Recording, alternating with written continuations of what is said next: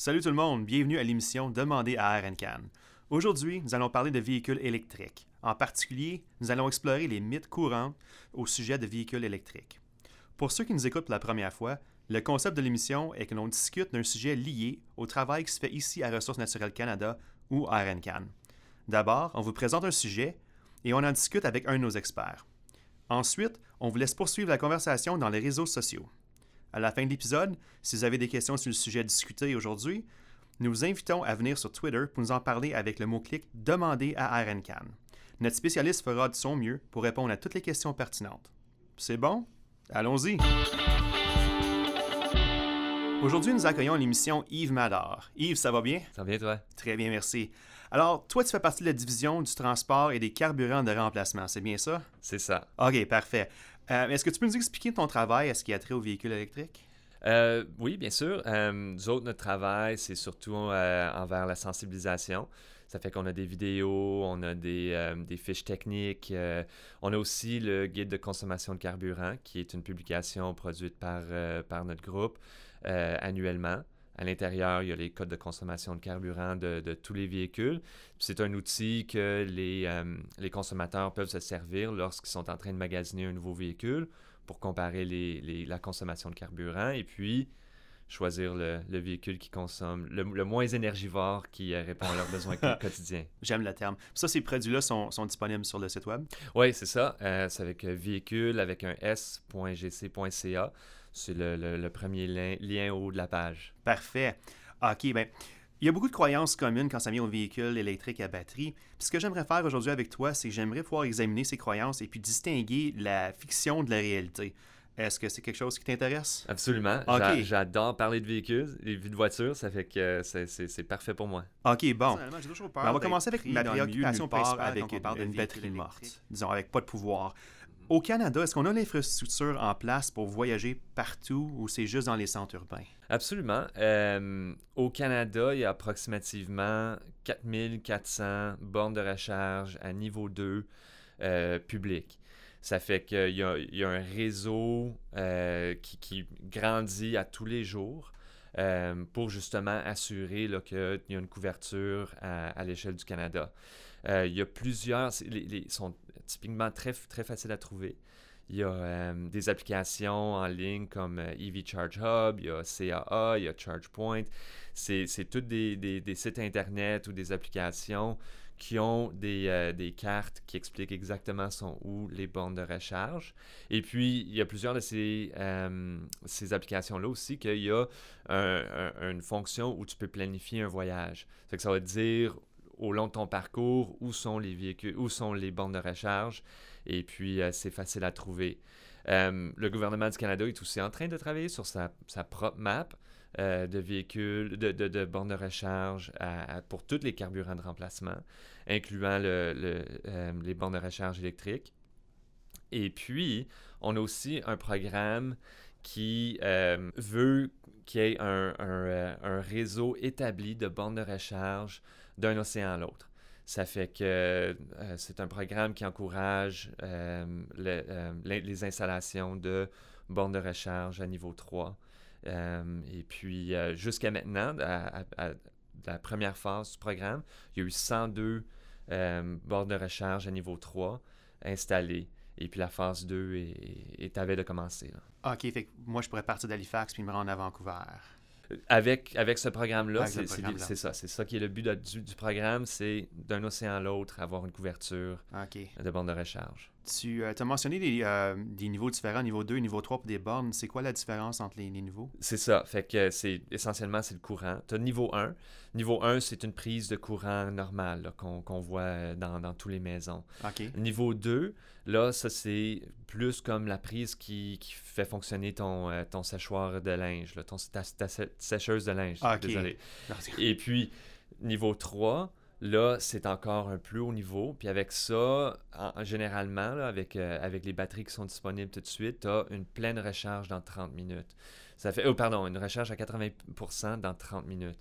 Wow. Ça fait que chaque niveau réduit le montant de temps que tu as besoin pour recharger tes batteries. OK. La majorité des personnes, est-ce qu'ils rechargent leur véhicule à partir de cette infrastructure-là ou est-ce qu'ils le font ailleurs ou... Ouais, ça fait que la majorité, les données qu'on a, la majorité du rechargement se fait au domicile. Ça fait que tu arrives chez vous, tu as fini ta journée, tu stationnes ton véhicule, tu le branches, c'est fait. OK. Ça fait que le temps que tu fais dodo, ben, ton véhicule, il va à la station de service puis il se remplit. OK. Ça fait que ça, c'est... Puis au travail. Ça fait que les deux, là, c'est environ 90% du rechargement. OK. Puis tu parlais d'une recharge de 30 minutes. Ça, c'est niveau 3. Je pense une recharge de 30 minutes à 80%. Normalement, à la maison, ça prend combien longtemps, plus ou moins, environ? Bon, ben ça dépend de trois choses. OK. Ça dépend du niveau du chargeur. OK. Ça dépend de combien d'autonomie qui reste à ta pile. Et puis la grandeur de la pile, la capacité de la pile. La Nissan Leaf, c'est la plus populaire des véhicules, des véhicules électriques. Et puis, avec ça, pour une pleine recharge, figurant qu'il n'y a plus d'autonomie qui reste dans le véhicule, avec un niveau 2, on parle 6 heures pour recharger le véhicule. Ça fait que tu as amplement de temps au courant de la nuit pour la recharger. Même si tu es au bureau durant la journée, normalement, tu as amplement de temps pour recharger le véhicule. Oh, wow. Lorsqu'on parle de batteries, les batteries qu'on trouve dans les véhicules électriques actuellement, est-ce qu'ils sont fiables? Oui, ça fait que c'est dur à avoir des données là-dessus parce que c'est une technologie qui est encore pas mal neuve. Mais tu regardes les véhicules les plus populaires comme la Nissan Leaf ou la Tesla Model S. Ces constructeurs-là offrent une garantie sur les batteries de 8 ans. OK? En termes de la dégradation des batteries, comme je te dis, c'est dur à avoir des bonnes données parce que la technologie est pas mal neuve, mais il y a une recherche intéressante qui se passe tout de suite qui regarde la dégradation des batteries sur les Tesla. Après 2 types de périodes, les années, comme comment vieille qui est la batterie, et puis le montant de kilomètres parcourus. Finalement, ce qu'on voit là, avec les participants à cette recherche-là, c'est une batterie de 1 à 3 ans voit une dégradation de 2 à 9%. Ça fait que tu as encore là, jusqu'à 91 à 98% de la capacité de la batterie. Quand on parle de la capacité, on parle de son autonomie. Okay? L'autonomie au départ, quand le véhicule était neuf, et puis l'autonomie maintenant. Et puis, de l'autre facteur, après 100 000 km, on voit une perte maximale d'environ 10% de la capacité. Et puis, à peu près pareil, même jusqu'à 200 km. Wow. Ça fait 200 000 km, pardon. Ça fait qu'on voit que ces batteries-là, ils retiennent quand même très bien leur autonomie ou leur capacité d'offrir une autonomie aux propriétaires. OK, mais ça, si tu compares à des véhicules à carburant, je veux dire, il faut changer la batterie de toute façon, puis tu sens que ça dure encore plus longtemps. Oui, c'est ça. Ben, c'est pas comme la même... C'est pas comme la même batterie 12 volts que tu as dans ton système. C'est un peu plus évolué que ça. OK. Mais c'est bon à savoir qu'une fois que la batterie est finie, que tu peux toujours la remplacer, puis ton véhicule, c'est pas un paperweight, là. C'est ça. Très, très dispendieux. En parlant avec les constructeurs, eux autres sont même en train de regarder, une fois que la vie du véhicule est finie, une deuxième utilisation pour ces batteries-là. Oui, ça fait que les constructeurs sont déjà en train de planifier quoi faire avec les batteries une fois qu'ils sont plus serviables dans un véhicule. Oh, c'est cool ça. Puis est-ce que l'hiver ou la température froide, est-ce que ça affecte la performance de la batterie? Oui. Ouais. Les températures froides vont diminuer ton autonomie. Encore une fois, ça dépend de la grandeur de la batterie. Okay. Et puis, comment froid qu'il fait. Tu sais, ça fait que c'est un peu comme... je sais pas si tu as déjà laissé ton téléphone portable à l'hiver dans ta voiture. Oui, malheureusement. Puis là, tu l'allumes, puis tout est lent. Ça. Ouais. Mais c'est pareil. C'est la même chose. C'est ça. Ça fait que le froid va avoir un impact sur l'autonomie du véhicule. En termes de la dégradation de la batterie, par exemple, la chaleur, c'est en fait qu'est-ce qui est le pire. Ça fait que les constructeurs vont soit refroidir les batteries pour assurer qu'ils tiennent une bonne température qui ne va pas affecter l'autonomie. Tantôt, tu parlais des charges, disons, du kilométrage. Si on a une batterie complètement chargée, c'est quoi le kilométrage qu'on peut avoir sur une charge complète? Ça fait que ça, avec la technologie, l'autonomie grandit chaque année. OK. Ça fait que quand au départ, on regardait à peu près 100 km pour une voiture électrique. Maintenant, tu regardes la Chevrolet Bolt qui a une autonomie de au-dessus de 380 km. Wow! La Nissan Leaf, là, c'est n'importe où entre 200 et 270 km, là, dépendamment quelle année modèle. Là. Ils vont sortir une nouvelle batterie avec l'année modèle 2018. Ça fait que chaque fois qu'il y a une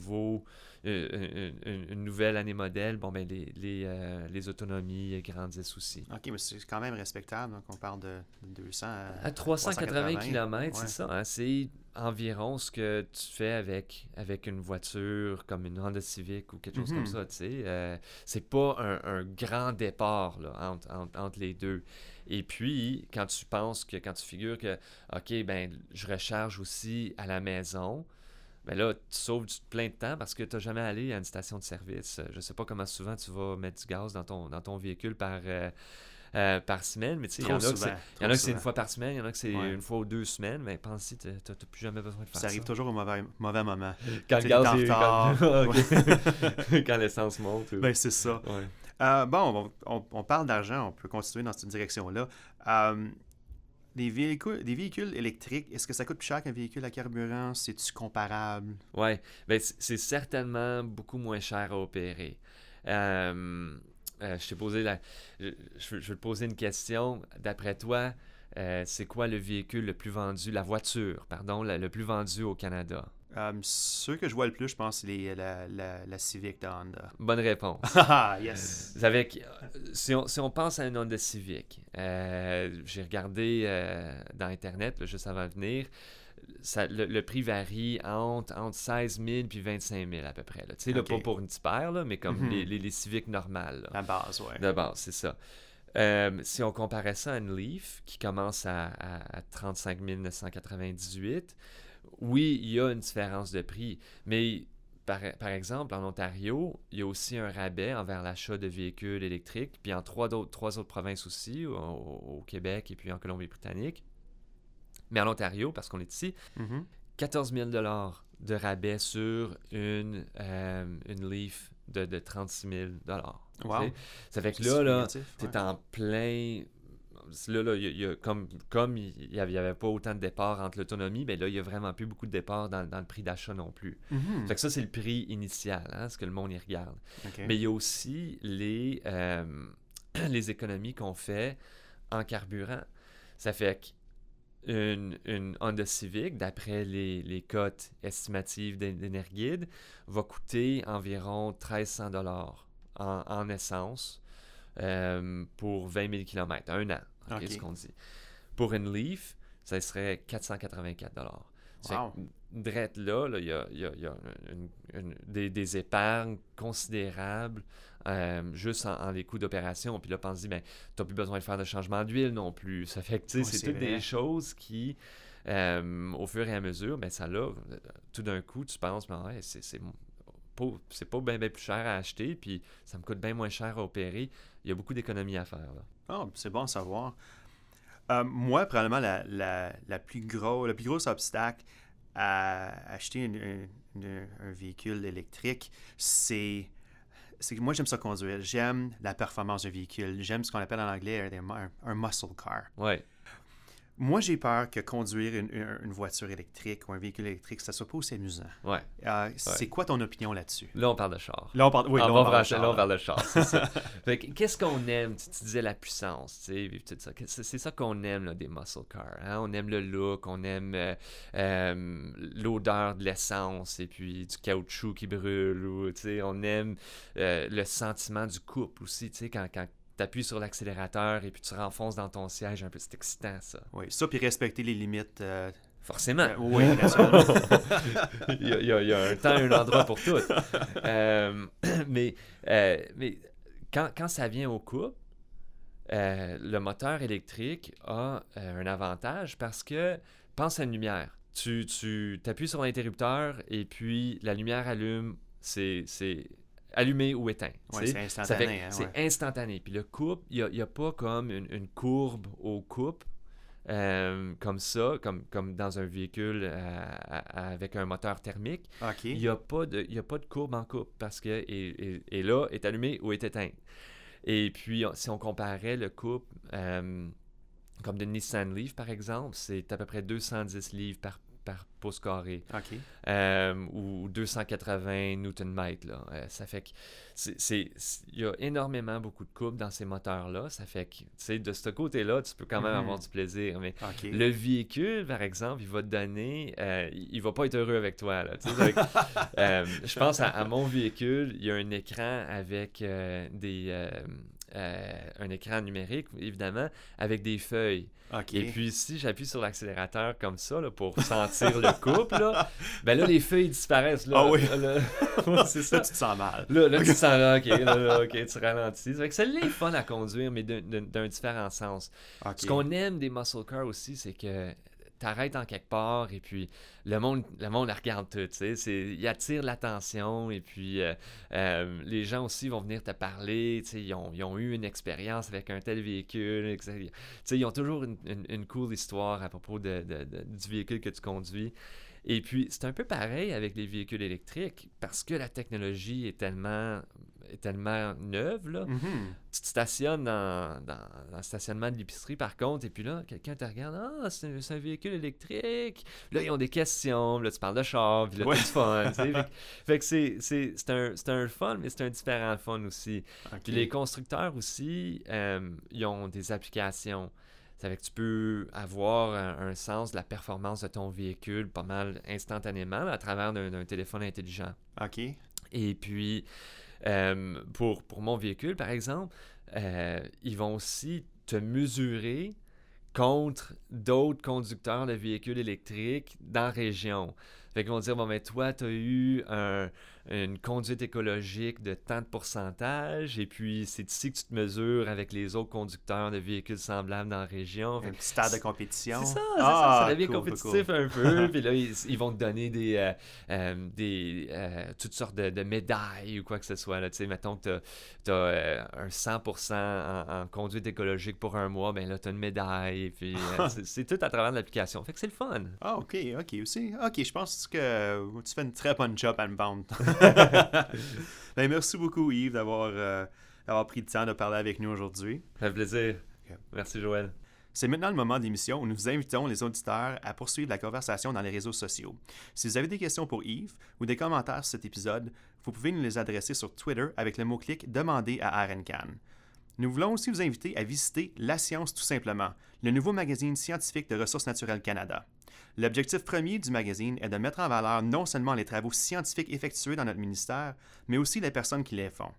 Nous utiliserons des balados comme celui-ci, des vidéos et des articles pour rendre ces travaux attrayants et accessibles. Vous pouvez trouver La Science tout simplement en ligne au www.rncan.gc.ca/science-simplement. Si vous jetez un coup d'œil à la page de La Science tout simplement sur ce balado, vous y trouverez des liens vers toute documentation pertinente. Alors, vous pouvez vous renseigner et ensuite nous envoyer vos questions. Si vous nous écoutez sur iTunes ou SoundCloud, nous invitons à vous abonner à notre émission pour prendre connaissance des épisodes antérieurs et futurs. Voilà qui conclut l'épisode d'aujourd'hui. Merci de nous avoir écoutés et revenez-nous au prochain épisode. D'ici là, n'hésitez pas à communiquer avec nous sur Twitter.